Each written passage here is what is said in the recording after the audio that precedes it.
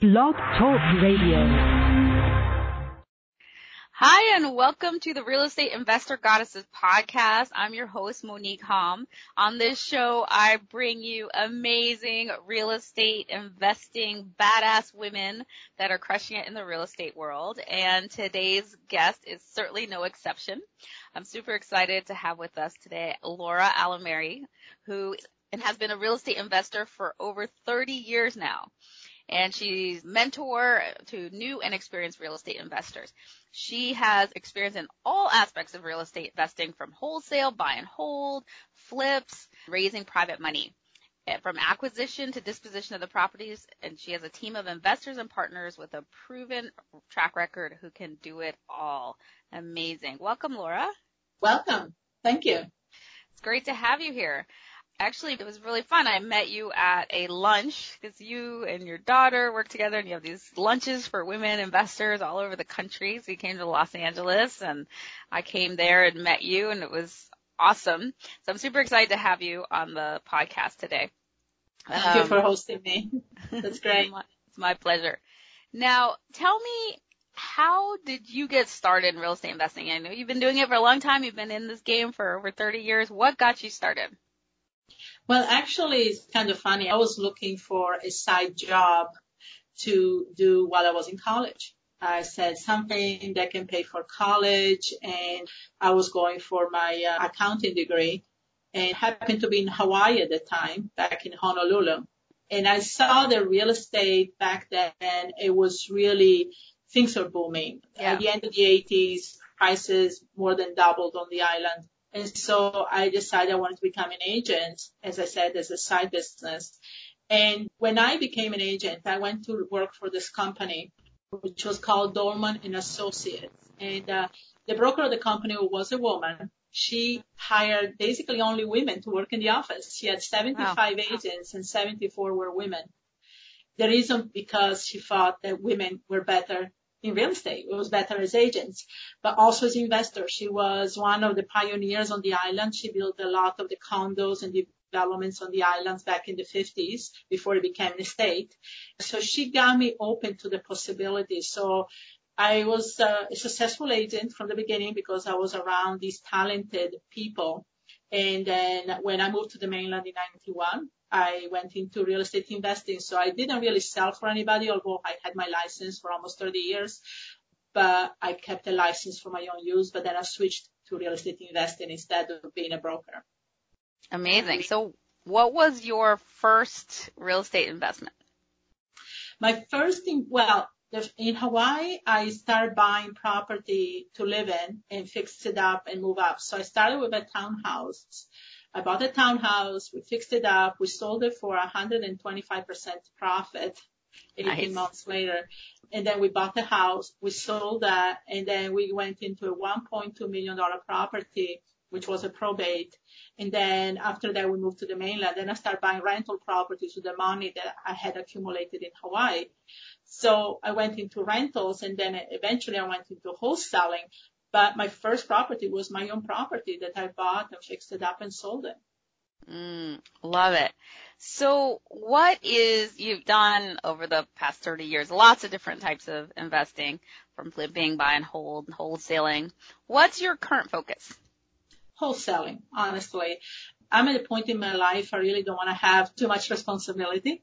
So where, we buy and just flip the contracts basically. So I still have rentals in partnership, had rentals for over 20 years. But as far as my focus right now, we buy and flip or assign contracts. I love that. So why do you like wholesaling? Like I said, there's not really much. It's not the easiest strategy, as I say, but it's the less risky. Okay. It's not the easiest because there is a lot of moving parts that you have the right timing of everything. But especially if you don't want to commit yourself or your resources or you're starting out, this is the quickest way to get going in the business. And also, like I said, you can do this virtually. You can do it anywhere in the world. You can be traveling and do this just with the phone. And so you just put in transactions together. Since you're not buying the property to keep it, you really don't even have to look at the property. So you are in Florida, and where are your wholesale deals? Right now we have 3 markets. We have South Florida and Philadelphia and St. Louis. Okay. So you And really the don't reason have we to do spread that. out is kind of to leverage the risk. I don't like to put my eggs in one basket. So, there are 3 different markets that if one market starts having issues, well, we have the other markets going. Nice. And how are you finding these properties? It's all virtual tools that are available out there. A lot of things you can buy list, of course. We like to access public databases like evictions list or foreclosures. But a lot of stuff we could do is online, lists that we get online. I love that. That's great for busy women. It's great Yes, for, it is. yeah. You can really set this business in a way that is virtual. And if your time is a concern, we are going through a 4-week challenge right now. I work with students and we tell them to close the deal in 4 weeks. And every day, every morning, we give them one step to do that day, just one simple step. And we're only in the 2nd week of the challenge and people are already having things coming through. So it's very powerful. You just have to do a consistency. It's so important to do something every day. Yeah. Love it. So how can people find out about this challenge? Oh, it's a part of my students. So, once they joined in one of my wholesaling programs, this is where we teach. So they can just go to the website, realestateinvestingwomen.com, and they can schedule a call with us and make sure they tell us they're referred by you. And, we can explain to them how that works. Fabulous. All right. So switching gears a little bit, I'm going to ask you a question that I always ask all my guests because I find we learn so much more when things don't work out than when they do. So what would you say was your biggest mistake and what did you learn from it? I think I always say don't work with partners. Have people work for you, not with you. And that to me, for my business, when I start opening my doors and forming partnerships, that's where it created a lot of problems. So right now is, be in control of your business. Hire people to work for you, but don't give them a piece of your business. Interesting. So give me an example of when you did that and it didn't work out. When this was years ago when I was actually heavily into fix and flips, and we had a company where I was the one getting the properties, buying it from auction, getting all the private money lined up. And then I was in partnership with people that were supposed to supervise the work, and I was given a percentage of the profit. Well, that didn't work out really well. So at the end of the day, I had to do everything. I had to supervise the work, go to auction, buy the property, line up the money, and it got really hectic when we started having over 20 properties at a time.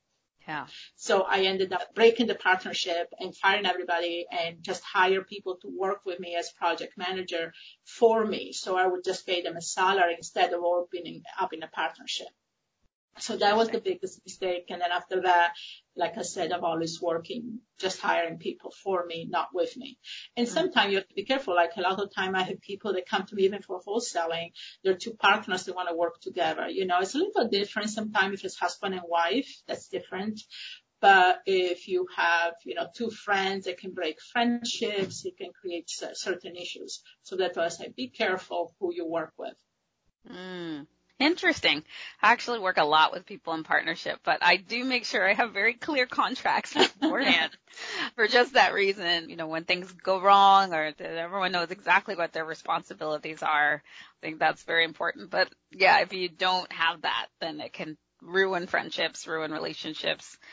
And well, like I hire, if I do a fix and flip, I hire project managers. So they're not in partnership. They work for me. Yeah. Wholesaling, you really don't need, unless you're working with your spouse or your friend that is, just be careful though that it's very clear who does what and when and keep the responsibility so not one of you is pulling the whole weight. Great advice. So what are you most proud of? Right now, I'm writing actually a book. I'm writing a book. I was thinking what to write. There's a lot about real estate books out there. And I'm actually compiling interviews of women that I've known through my life that have inspired me to become real estate investors and have set an example. Unfortunately, some of them passed away because it's been 25, 30 years. But I am actually in contact with their family and writing these interviews. And there are things that bring tears to my eyes because to see what they had to go through to really, think about it, 30, 40, 50 years ago, women were not really seen in this world. I mean, it tends to be a man's world anyway. But imagine these women that in the 50s, 60s, and 70s were able to go out there and be investors and really believe and be pioneers in this field. So I'm compiling all these interviews, and some of them are more recent. Some of them are students of mine that, opened up 5, 6 years ago, and they're doing so well. So I'm compiling all these interviews and see how they changed their life, what prompted them to finally do this, and what success made a difference in their life. And one of the things I noticed with women is that they want to empower other women. Yes. It's not just about them being successful. It's like, okay, I'm successful, but how can I help somebody else being successful as well? So I see a lot of that with women more than men. So true. In my event, the Wealth of Real Estate event, we have this mantra: I'm here to be financially free and to bring my sisters along with me, and I find that that's how a lot of us women are wired, to give back. So Right. You have been very successful over these past 30 plus years in investing. To what do you attribute your success? I think a consistency, a really consistency and focus, kind of a stubbornness about it, not ever taking a no for an answer. I always say I have what I call a pit bull mentality, where I never let things go. If there is a deal, I'm not going to walk away from the deal until there is nothing left to do. And so being consistent, focused, and also being very persistent, and being the glue that keeps things together is what is definitely successful. Awesome. And what advice do you have for a woman who's just starting out in this field? Do something every day. And one of the things I ran across, and I was actually talking to somebody on the phone call before I was on this podcast, her biggest issue is time management. And us as women, we take on so much, right? In her situation, she's taking care of a mother that has bad health. She's going to school and she's going to work. And so she's like, how do I give any time at all? And I say to her, can you carve 1 hour a day? Maybe it doesn't have to be a whole hour in one time, maybe 30 minutes in the morning, 30 minutes in the evening, because she said, I believe in real estate. I believe this can be my next step. I don't have to work so hard if I can just do real estate, even if I close a deal a month. And I was like, just find the time. Consistent. If you have to get up earlier and do it, that's what you do. When I made my switch, because I came to the mainland in 91 and I was in college, and then I went to work corporate. And then in 95, I decided I was going to transition into real estate full time. I decided that, I think 95, there was not much internet or tools, cell phone was $1 a minute. It was crazy. So what I did is every day, and I had 3 small kids. My oldest kid at the time was 6 years old. And every day I would come home from corporate, take care of the kids, and my kids would go to bed about 7:30, 8 o'clock at night. And then every night between 7:38 to 9:30, 10 o'clock, I did what I had to do. And then the following day during my lunch hour, I would just run out to my car and make my calls. And the thing is, I knew that if I could do this consistently and do what I can within 3 to 6 months, I was going to quit my job and do this full time. And that's what I did. So it's that type of discipline. And I know everybody's busy with all the things to do, but if I did it in the situation I was, and this lady I just talked to, that she has, all this commitment during her life, and she's doing it, it's just about carving that hour of time and being consistent every day. Yeah. I mean, everyone has the 24 hours, and I know, especially if you're a mom, it can feel like you have so much going on. But I always tell people, it's like, how much TV do you watch a day? It's like, maybe you could just take 1 hour out of TV. I mean, the average American, I think, watches like 5 to 7 hours or something a day. I was like, just take one of those hours and focus on, this wealth building. You can do it. So I love that. That's great advice. And the thing is setting a goal, because people tell me, yeah, but I'm so tired after work. That's my way to relax, right? And I was like, yeah, but what if somebody told you, you do this in 3 months, you can quit your job, your life will be totally different because you're doing this. You do what it takes to make that happen. And that's why you have to look at it. It's not forever, just for a little while. Then you can do this anytime. Yeah, it's like the quote, I can't remember who said it, but if you do what's hard now, then your life will be easy. If you do what's easy, then your life will be hard. Right? So it's, sometimes you push a little bit right now to pave the way for later. And one last question before we get into the Trinity. What do you wish you'd known at the beginning that you now know? I should have started with wholesaling first. I kind of went the reverse. So I went into buy and hold, and then I went into fix and flip. I went to wholesaling.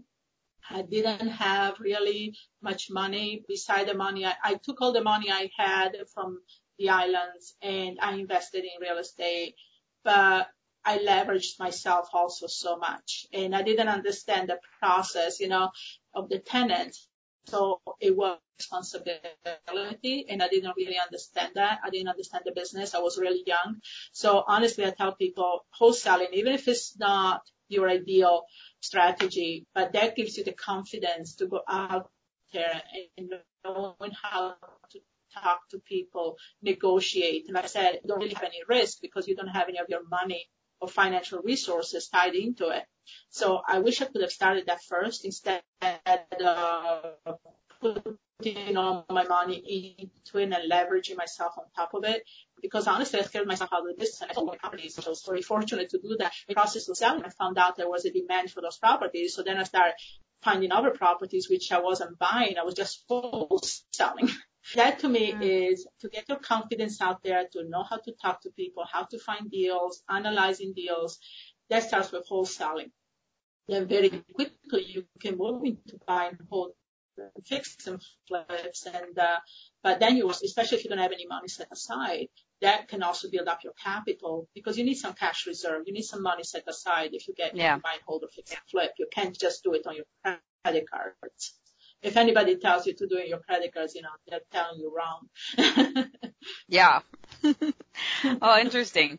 I've actually never wholesaled a deal, so it's interesting. And I know a lot of people start that way, and it's a great strategy for a lot of people. So before we get into our famed end of show Trinity, which is a brag of gratitude and desire, how can people reach you and find out more about you?